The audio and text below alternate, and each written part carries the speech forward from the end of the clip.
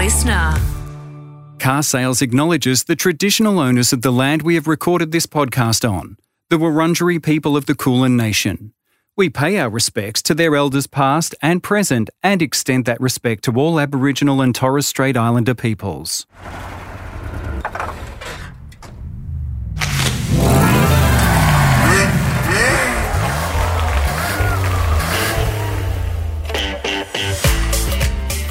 Hello, Mike Sinclair. Hello, Greg Rust. I've missed your face. No one ever says that. No, I did miss it. Getting my sights on my gun lined up and, missed, unfortunately. Welcome to the showroom. We've gone full circle in our great talent bank that we have, all the awesome people that are a part of Car Sales that review and drive and tell you all about them. And we are bringing them in as panellists on this podcast periodically. Everyone's come in for a turn. So this is round two for you. Does this mean you kind of turn up with the report card, how we've all gone so far, boss? Yes, Gregory. And if you can take a seat, I'd just like to let you know that we've got big plans. And I'm not in them. You're not in them, yeah, sorry. Yeah. The warning sign was Gregory. The moment if my mother calls me Gregory, it means I'm in deep trouble. Gregory Robert. Coming up in this program, speeding fine or slap on the wrist. Sinkers is going to get on the soapbox again too for unpopular opinions. You all set for that? Absolutely. And it will be unpopular, trust me. Standard for you. We're going to bounce through some news from not going down the fixed price agency path, which some manufacturers have done, to losing some all-important safety ratings. And Justin Hoekvar, head of APAC for INEOS Automotive, is our special guest in the studio. And if I'm looking at the rundown today, the kind of flavour here, even in the classifieds, when we look at an amazing Land Cruiser, it's got a bit of a 4x4 flavour today, doesn't it? It is. I've brought my my cycling shoes. I've brought my hiking boots in. Can we kick off, though, with, I think, highly appropriate, we're still kind of early in the new year, with some of the models that we can expect to see in the showroom in 2023? Well, just before I do that, Greg, I want you to ask you, how many brands do you reckon are active in the Australian marketplace? Oh, crikey. 50. So 50, I don't know, call it 53. You're spot on. There's 60-something brands that report each month, but probably a good 45 to 48 of those are really, really active. So if you think about it, each brand launching a couple of cars in a year, and some of them do a lot more than that, there's going to be plenty to look at for everybody. So we've nailed it down to 15. The first one, sort of top of the list, and I'm not sure whether this one's top of the list because we buy utes or we buy utes and therefore that's all we want to talk about. But Aussies love utes, and the Volkswagen Amarok, one of the real favourites, is going to be brand new for this year, based on the Ranger. They hate us saying that, but it is. I know they do. Yeah, that was Mike Sinclair that said that, VW Comms Department, Mike Sinclair _ Yeah. So, look, very much paired with the Ranger, but with enough Volkswagen touches for people to get excited about. I think Bruce Newton was in South Africa driving it. Pretty impressive vehicle, and I think that's going to be one of the biggest launches of the year. There's lots of other good stuff coming, though. One of the ones that excites me, all-new BMW M2. That should be something that gets the juices flowing and, who knows, probably going to win another Bathurst 6 Hour before too long with that car. I've seen the new GR Corolla in New Zealand. Lots of noise and excitement about that within the range of GR offerings. I mean, you talked about four-wheel drives a moment ago too. There is something Hilux GR orientated too to be excited about this year. It's the swan song of this current sort of Hilux lineup. Wider track, a little bit of tweak to the engine, but a lot more equipment. So any new Hilux gets a lot of attention from buyers. So if they can sort out the supply, you'll probably find that one's right on the top of the list. Brand new Mustang. Yeah. That's going to be interesting. And obviously, of course, that's going to be echoed by what the guys are racing in the Australian Supercar Championship. I love the look of that thing. And just while we're talking Ford for a moment, new F-150 as well. Can we talk Ferrari for a moment? You may need to run this by the legal department, Michael. What do you think of the new Purosangue? It looks like a nicest Mazda 3 I've ever seen. Yeah, anyway. This is Ferrari's SUV, and I guess the positive side of this is that it's already sold out. Ferrari will make an absolute poultice out of it, and hopefully they'll put some of that investment back into building cars that we really want to drive. Not one in the long-term garage over your way. Now, we have also talked about C63, and that has featured in a previous episode, incidentally, of the showroom, which you can find in our library. But this is pretty significant change, isn't it? Yeah, it's a massive change, and it's sort of, bittersweet. It's the end of the V8, really, from a Mercedes point of view, particularly in, C-Class. But what you're getting replaced with is a very, very high-powered four-cylinder drivetrain with electrification, which produces way more horsepower, way more torque than the V8 ever did. So my colleague, Mr. Fien Tor, drove the thing, still fizzing about it, still telling us how good it is. Now, I have to preface that by saying Fien says that about every new car he drives. He's a fan. He's a fan of every new car. But no, seriously, he did say that it's a different car. It's not the C63 of all. It's not the sort of fire and brimstone, car that we know in the past with that wonderful sounding V8 in a couple of generations. But it is an absolutely effective tool, and it's going to be really, really quick. I'm seriously torn here, mate. Is this a head says, heart says kind of scenario? Because the wonderful history that car has had with the V8 power plant and the very, pardon the pun here, rusted on kind of fans of that car, this is a huge shift, mate, isn't it? Well, it is, but I think if you remember back, there's been two generations of V8 in that car, and the first one was a naturally aspirated 6.2 litre. Mm-hmm. And then when the twin turbo 4 litre came along, everybody said, it's not the same as the 6 litre. It doesn't sound as good. It doesn't do this, doesn't do that. So we evolve. If you look at the amount of, in pure performance terms, it should satisfy everybody. It sounds fantastic inside. It's got a bit of an organic soundtrack. It's not really a V8 soundtrack. It doesn't sound that good outside, but, let's face it, who are you trying to impress? All right, so that's what's to come this year on the showroom, but we want to crack in on this episode with a major launch. That's how we start every round of the showroom. Long anticipated one, mean-looking, very cool-looking INEOS Grenadier, finally being let loose in Scotland. And our own Mike Sinclair was over there checking it out. Can you do a James Bond impression for me? Come on, maybe. Not a chance. Not a chance. I won't even try. Who is your go-to James Bond? I mean, from Roger Moore to Sean Connery to, come on. Look, I still think Daniel Craig's doing a reasonable job. I think they retired him and killed him off a bit early. But, Roger was just laughable. George was forgotten. Sean, well, Sean is the classic, isn't he? I suppose a sausage sandwich is out of the question. Mike, for those who don't know INEOS, why don't we just start this whole discussion from that point of view? Who's it owned by, etc.? Oh, look, it's a really good story, this, and I'm a bit excited about it because it's my sort of car. Mm-hmm. It's basically a heavy-duty four-wheel drive. So, but going back to the start, Sir Jim Ratcliffe owns INEOS. It's he's one of the richest men in the UK. I'd like to say he's got more money than God. He probably does. And he basically owns the conglomerate that is INEOS. INEOS is one of the world's largest chemical companies. It owns sports teams. It owns a third of the AMG Formula One team. America's Cup. So he's a man who obviously likes to diversify. He's also a very keen outdoorsman. He's lamented the fact that another brand, and let's call a spade, Land Rover, killed off the Defender. He didn't like that idea.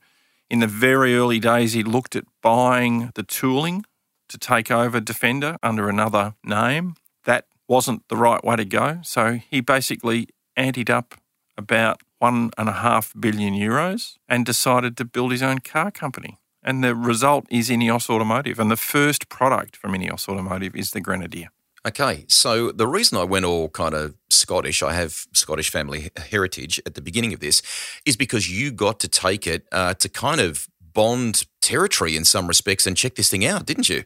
Yeah, the launch is part of what they call Expedition 1. So they're traversing the length of the UK, which is about 7.5 miles, isn't it? But I joined the expedition at Inverness and drove through for 2 days. It was a pretty tight timeline through the Highlands, through some fantastic scenery, through some fantastic heavy-duty off-road conditions. But the Grenadier was basically pre-production cars or early production cars put through their paces and really gave us at least an initial look at how this vehicle will perform, particularly off-road in Australia, and it's all pretty good. So just take us there a little more in terms of first impressions of it. What stands out at you? What's good about it? What's, given the story you've just told about the brand, what sort of things might need to be tuned in your mind? Let's go back to what this vehicle is, and it's not a, if you like, an X5 competitor or anything like that, even though it does have a partially BMW powertrain. That's INEOS have partnered with BMW for the engine and ZF for the gearbox. It is a heavy-duty body-on-frame off-roader. Mm-hmm. So it's a steel frame. It's a steel body with alloy panels. It uses a choice of petrol or diesel 6-cylinder BMW engines, as I said. It uses bespoke suspension. The axles are built by an Italian tractor manufacturer called Carraro. And this thing looks a bit like a cross between a Defender and a G-Wagon, to be honest, but INEOS at its core says this vehicle is built on purpose. That's their catch cry. Mm-hmm. And so the design has been done to do what it needs to do. It's got lots of really interesting, intricate pieces to it in terms of how the team there have honed this design to do what it needs to do off-road. So it's got really good wheel travel, Brembo brake package, got all the sorts of things, all the electronics that you need, not necessarily all the electronics that would be in a modern car. So it is, a really interesting blend of old and new in some ways, and it's taken the traditional off-road, heavy-duty off-road route and built it with modern technology, but only the technology it really needs. So interesting vehicle, rides really well, seems like it'll climb a vertical wall, certainly drive down a vertical wall, wading depth of 800 millimetres standard. There's been an awful lot of amount of thought put into this vehicle and ensuring that it is, a proper tool. What doesn't work? What, in your mind, kind of stands out about this thing that needs improvement?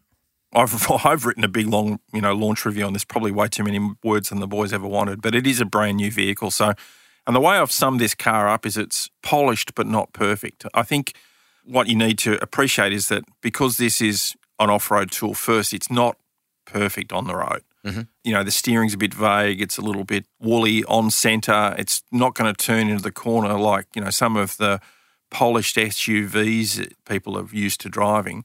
But it's a hell of a sight better than, older Range Rovers or, for instance, old Defenders or that sort of stuff. It is very much a purpose-built off-road vehicle. It will still be very, very comfortable on the road for long distance and those sorts of things. It'll probably tow pretty well. I haven't done any tow testing with it. We'll have to do that when it comes here. So, yeah, I think we're giving it a cautious thumbs up and really interested to see when the final production vehicles get here, how they compare to the vehicles we drove. Okay. A little later in the program, we're going to catch up with Justin Hoegvar from INEOS to chat a little bit more about this car and why they're kind of ready to take on the world in terms of 4x4s and what we can expect from them in our local kind of marketplace here. And if you want to read about the extensive coverage of the INEOS Grenadier or any of the other news that's happening in the marketplace right now, best and only place to go is carsales.com.au.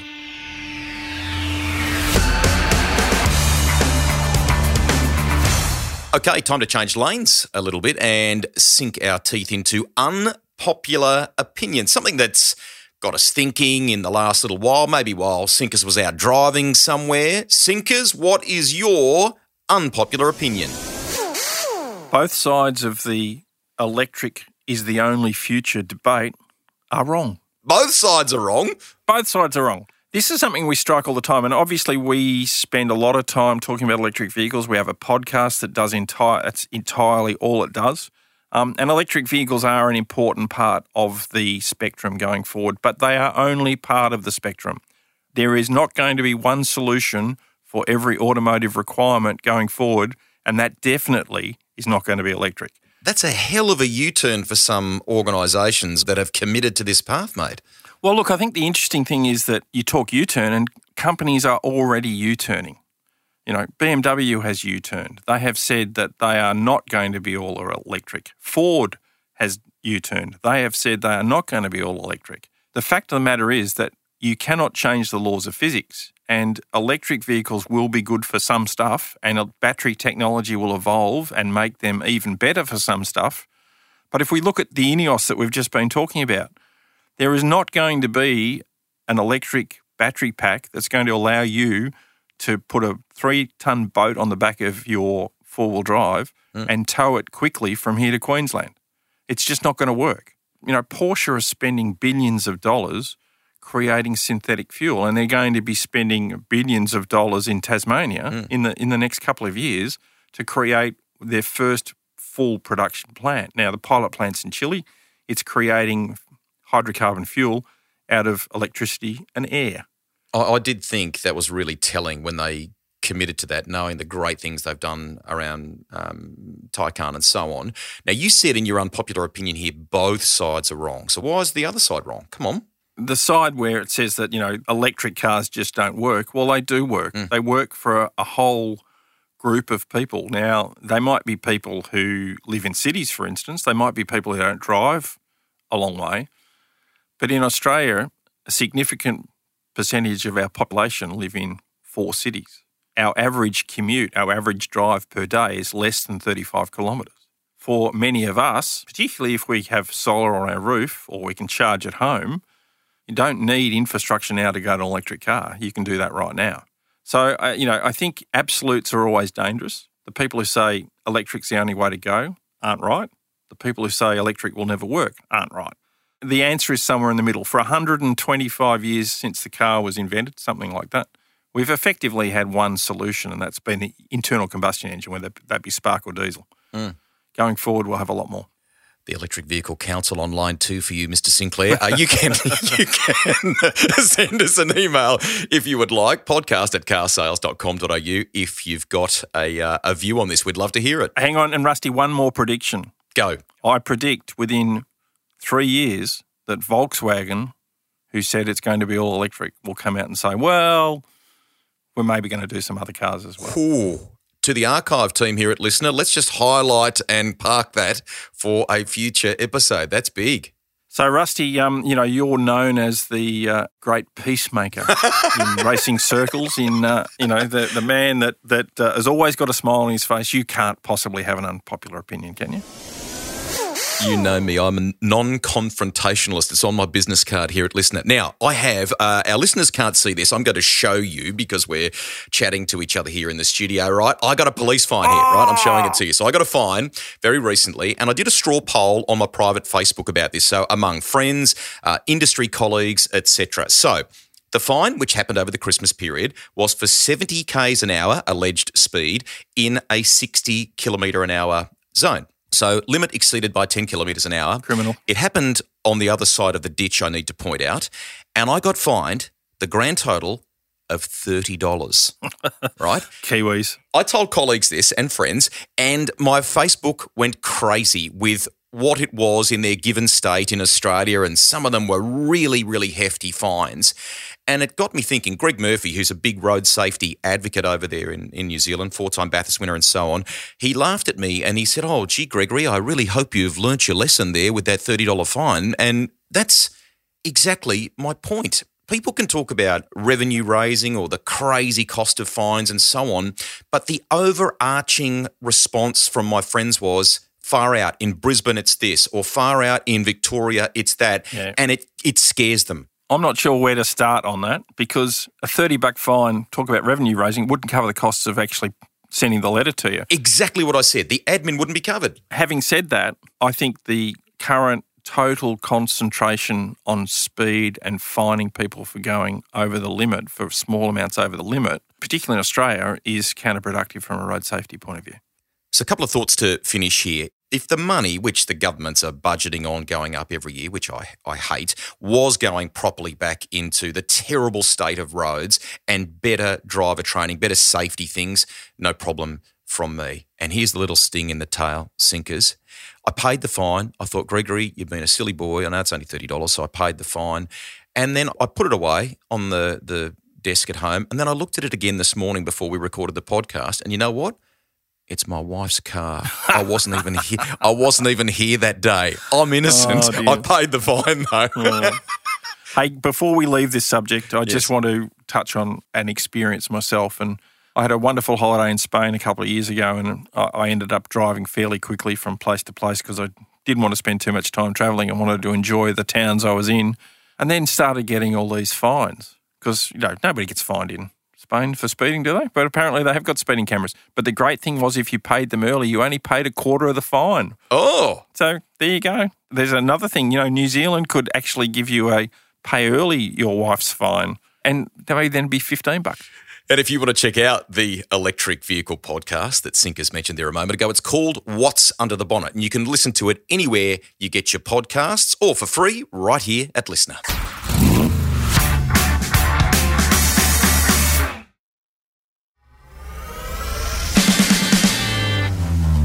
Now, earlier in the show, Mike chatted about an awesome trip to Scotland to kind of Skyfall territory. It wasn't that good. Oh, you think? Well, Skyfall bit was good, but haggis was terrible. You ate haggis. I cannot believe that. But it was all for the launch of the INEOS Grenadier, and by all accounts, really mean-looking, cool car, potential competitor to some of the 4x4 classics as well. And we're lucky enough to be joined now in the studio by Justin Hoekvar, a regional head of APAC for INEOS Automotive, and we are thrilled to be talking about this car and your connection to the brand. Welcome. Thank you. Thanks, Greg. Thanks, Mike. Good to be here. And I'd just like to make a small correction on the haggis. I think he did partake. He did partake. Haggis rolled in panko breadcrumbs and deep fried. I mean, you could deep fry anything in panko breadcrumbs and I'd eat it. I cannot believe that you ate the haggis. Justin, help us straighten up and fly right here. What's been the reaction in Australia to the brand and the launch? How's this all been received?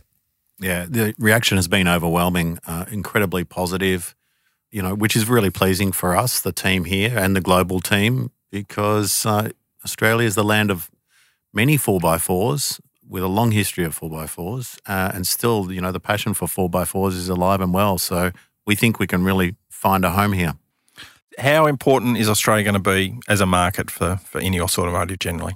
I think it's become increasingly important. The original plans were not as great as they are now, but our initial order take really surprised us. And the enthusiasm for all of the touring events that we've been doing have been completely booked out within moments of us listing them.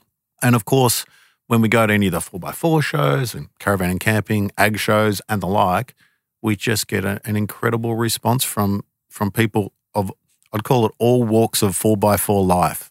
Does that mean that with that sort of change, I guess Australia had some input into the car or, in terms of testing. Has that expanded? What's happening because of that interest? Yeah, Australia has had quite an active role within Australia, New Zealand and the whole APAC region. And we had early prototypes out here, hand-built 2B prototype, doing some early testing. So we were able to identify issues ourselves, identify opportunities to improve. We were able to take on board a lot of the feedback that we received from the various different potential buyers and agents as our distributors, let's say.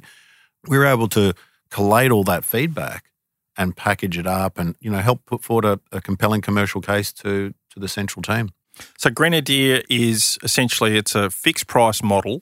You'll be able to order your vehicle and configure it online, but you've got an interesting way in terms of the partners that you've got sort of at the coalface looking after consumers. It's not just the traditional dealer model. No, and nor is it this absolutely just an e-commerce model that with limited bricks and mortar representation.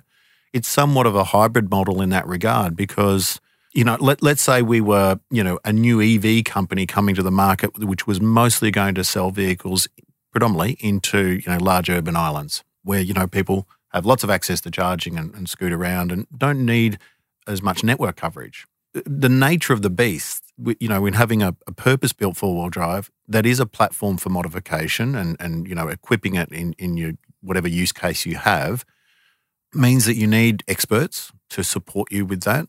Now, that could be everything from demonstration to buying decisions to trade-in and financing, and et cetera. But also it's with regards to the after-sales care.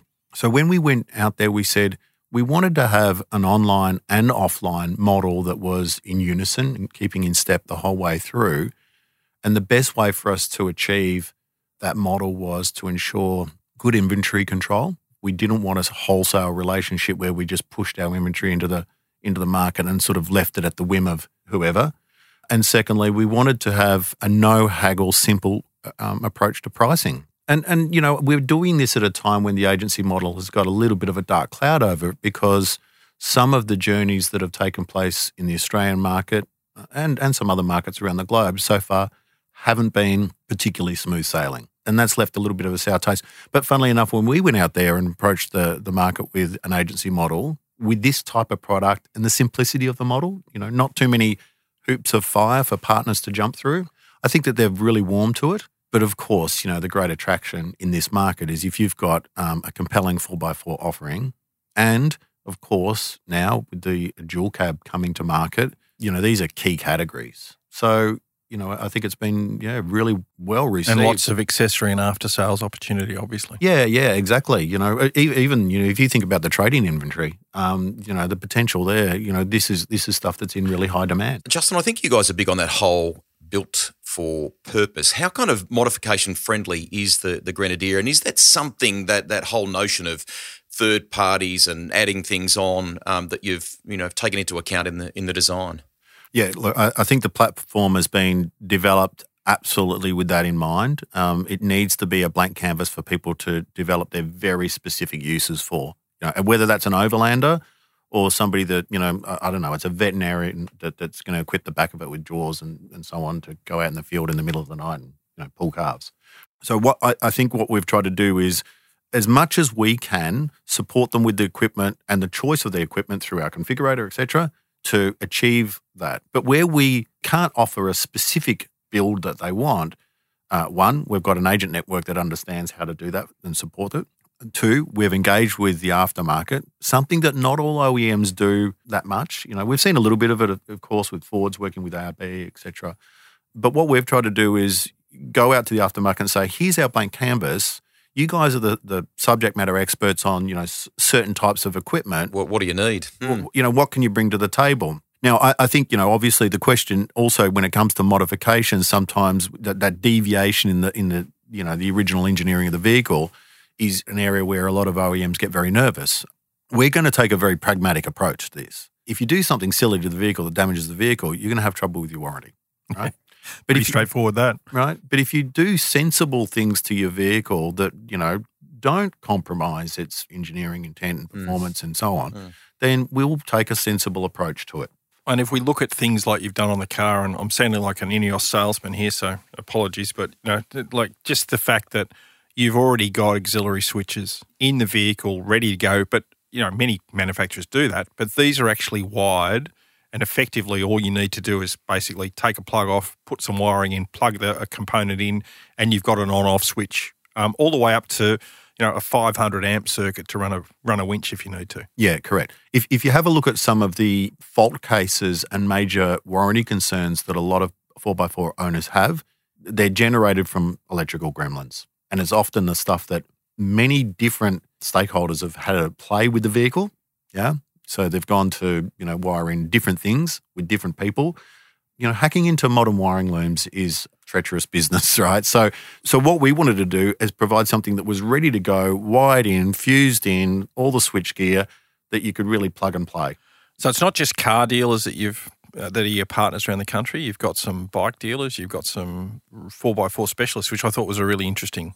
What we wanted to do was have a really good spread across the country. I think we've stopped 29, we'll be 30 soon, agents right across Australia. 5 of those are in Melbourne, Sydney, Brisbane, Adelaide and Perth. So the remaining 25 are really spread out across regional centres. And that's what helps give us network coverage across the Australian population, particularly within the segments that we're operating in, to a very high percentage, well into the 90% of the population coverage. Do you think that decision to really skew that to regional areas has given, as a new brand, has given more confidence to the initial buyers? Yeah, that was absolutely the intent. I think it does, both to private buyers and also to some early conversations with some, fleet buyers, whether that be small to medium enterprise and small fleets or larger ones. We really wanted to get things as close as possible to the customer without stretching, the commercial reality of our network. But also, we wanted to experiment a little bit And so we appointed a couple of motorcycle dealers because my experience with motorcycle dealers is that they have a really close relationship with their customers. You'll find customers hanging out on a weekend. They're there on a Saturday morning for a coffee. They're on a Sunday morning for a bacon and egg roll and then a ride with the staff. And that's the kind of relationship that you don't necessarily get in a modern automotive retail outlet. You've taken a big punt on INEOS Automotive. As much as somebody's buying a car from this new brand, you're basically you're becoming the face and name of it. What were the things that tipped you over the edge? One, it's an exciting product. Having the shackles off to look at a new business model and develop it from the ground up with a clean sheet, and to be challenged to think outside the square, to really look at what customer attitudes are towards traditional auto, institutionalized auto retail, and say, well, how can we flip it on? Not necessarily flip it on its head. What can we take as, what are the really good attributes and what are the things that we know really stink? Let's eject that stuff and focus on the good stuff. And building a team. We're a really small team here in Australia where there's 14 of us here in Australia. We've got a couple in Singapore and another one up in China at the moment. It's a really tight-knit team, partly also aided by the fact that we're out there really at the coalface of customer interactions. We don't filter our customer interactions through an agency, let's say, that runs our events. We go there, we man the stand, we talk to customers, and we get to hear directly from them what they're excited about, but also what they're concerned about.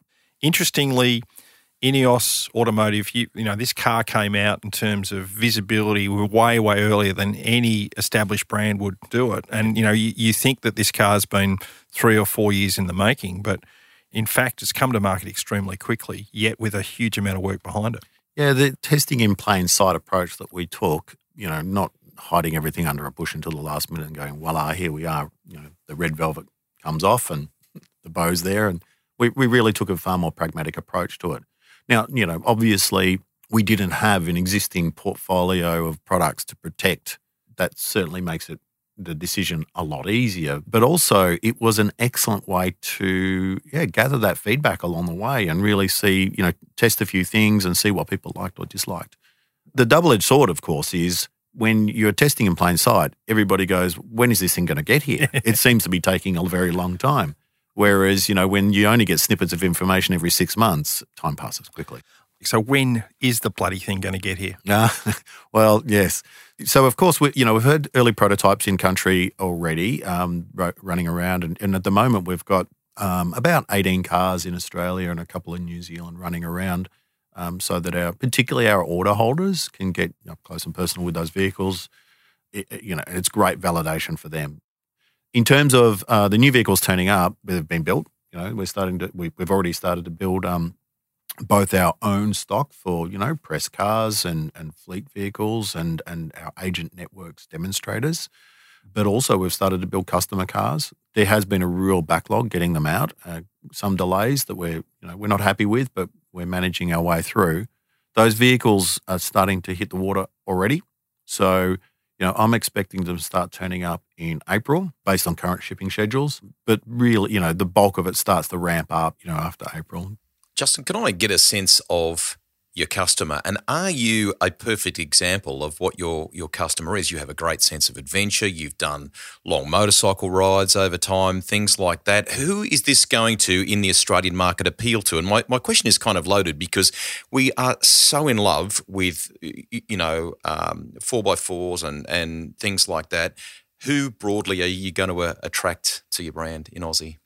There's sort of 4 target audiences for us that we're really focused on. And it's sort of on a spectrum between, I'd call it work and play. At one end of the work spectrum, you've got the big fleet business. That could, hopefully in time it'll be government and forestry and emergency services. We think we've got a great platform for any of those potential buyers to look at. Next to that are people that would use it mostly for work. They could be on the land. They could be a tradesperson that needs to haul something heavy. It might also be their play toy on the weekend, and I think that's where it comes into the lifestyle thing. There's people that work long hours in the city and dream of escaping and going on a trip. The four-wheel drive represents family and adventure to a lot of people, and so that means you've got a really broad mix of different people that are going to hook up a van or a horse float or the Malibu wakeboard boat or the dirt bikes, or they're just going to throw a rooftop tent on it and disappear over the Easter break to explore a new part of Australia. And then, of course, on the far end of the play is the real enthusiasts that, they love to modify their vehicles. They're probably 4x4 club members. They're real overlanders, etc. So that's really the sort of the 4 target audiences that we're focused on. I just can't wait to see how many are going to be in the inner north in Melbourne. If they're like Defenders, they'll be parked cheek to jowl in Northcote while they're all getting a coffee. Well, we welcome one and all. we don't discriminate in our sales to anyone. Absolutely not, nor should you. Justin, you've been ace with your time and for coming into the studio today, which we greatly appreciate. People can read Sinker's detailed story by going to the car sales website. I think it's 4,800 words currently. I'm sure the editor's screaming. Can we finish, for those that are listening to the podcast that may not have read it yet, with and you've already detailed about the ability to personalise here when a customer comes to you, but a kind of price point. What sort of things can people expect when they're looking to buy with you? Really, pricing kicks off from about $97,000 now. That's for the Grenadier, full-time 4x4 and a blank canvas ready to go. Petrol, diesel, same price. We've tried to keep that as simple as possible. And then sitting on top of that, you've got essentially 2 packs, I would call them. Some people refer them as a model, but essentially they are a sum of different types of equipment that might suit some of our buyers. So one is more aimed towards, let's say utilitarian and off-road use. So things like raised air intake and diff locks and dual battery. So that's called a Trial Master.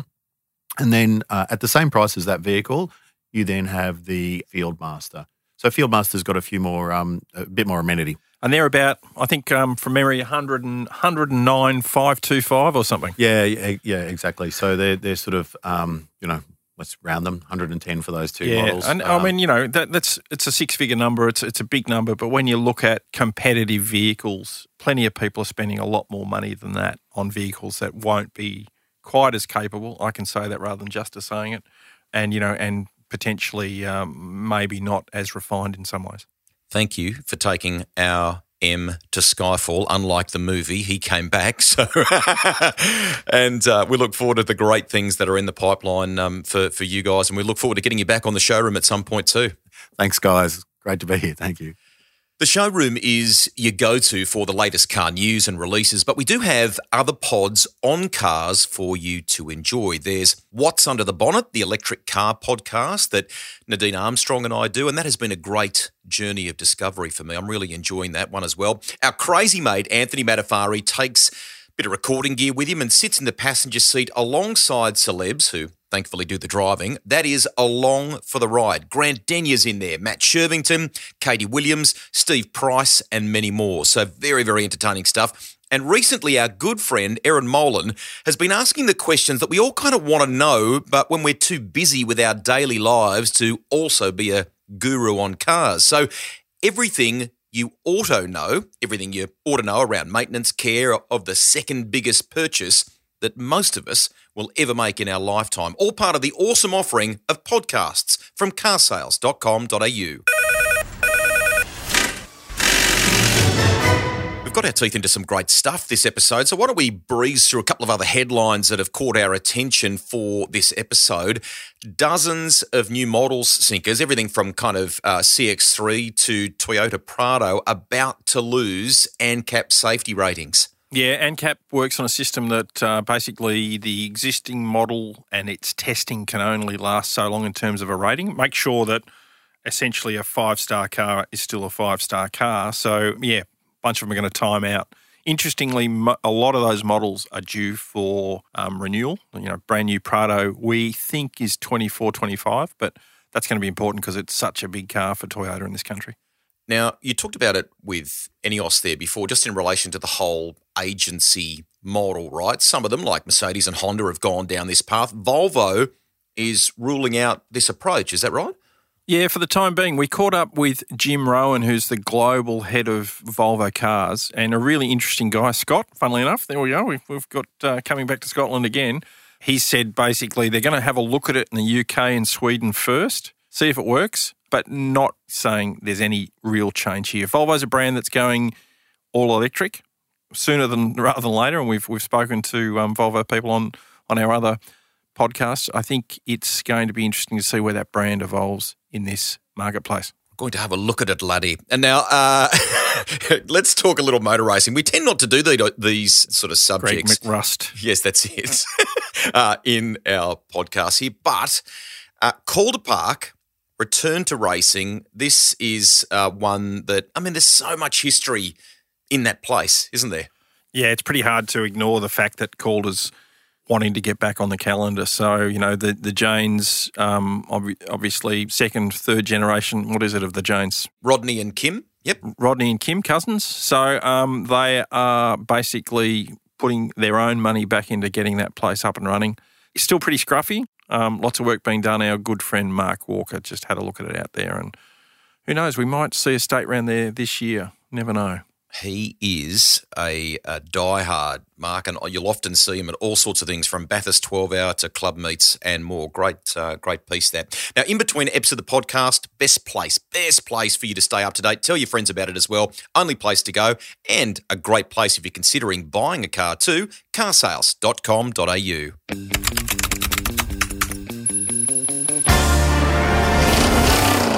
When it came to kind of classifieds that grabbed our attention this month, 2022 Toyota Land Cruiser GXL, this thing, double cab on steroids. It's got everything, and I think the opening line of the ad sinkers was confidently introducing Australia's best Land Cruiser. What kind of number do you reckon this thing will go for, and does it sort of lead us to the whole INEOS discussion, because this person's customised a really, really cool thing, haven't they? This is an amazing looking vehicle, and the price tag is equally amazing. By the time you get it on road, it's going to be close to $300,000. But if you have a look at the level of engineering in this thing, I would love to go and have a look at it firsthand. I don't particularly want to drive it, but I certainly want to have a look at it. It's got everything from portal axles, and that's a system via which basically how's the best way to describe it to people? You pretty much put a gear set on the end of each axle and push the wheels down and out. And if anybody remembers that Top Gear program where they drove to the North Pole, those Hiluxes had portal axles. So imagine that. This thing, it is a Land Rover on steroids. It's wider track. It's got every conceivable modification that anybody who wants to go overland could really, really wish for. Amazing looking thing. And it does go to that point where, we were talking to Justin earlier about, people who are overlanding, people who take a four-wheel drive and use it as their, I guess, a blank canvas. This one's absolutely, we start with a blank canvas, this is a Van Gogh. Definitely. 6,384 Ks on the clock. Go and check it out by going to the Car Sales website. It's just looking at the pictures as we talk here while we're recording the podcast. It looks like if Armageddon happens, this person is covered. Yeah, it's the full zombie apocalypse escape vehicle, isn't it? Absolutely. We're out of time. What is coming up in the next month for you? Come on, what's in the diary? I'm just having a look here and I can't say, I was going to say I can't see a lot on, but apparently I'm getting married. You can't, that is a big moment in the diary, Mike. That means there's a lot going on. Yeah, I better put that line in red, I think. Yes. You got a little car for this mission. What are we driving away from the ceremony in? Well, I think that's the only thing I had to organise, and I better get onto that. You haven't done that? No. It's just in time. Just in time. We're going to go because the boss needs to go and organise a car that he can start a beautiful, beautiful new life together with. That's wonderful, mate. That's the best news of this podcast. Yes, the wonderful Sunny apparently is weakened and she's going to marry me. So anyway, it's only been a while. Congrats. All right, we'll look forward to hearing what he drives away in, and we look forward to you joining us on any of the podcasts that are available courtesy of Car Sales and parked up here at Listener, ready to go for you to enjoy. On behalf of all the team, we'll catch you next time. Bye for now. A Listener production.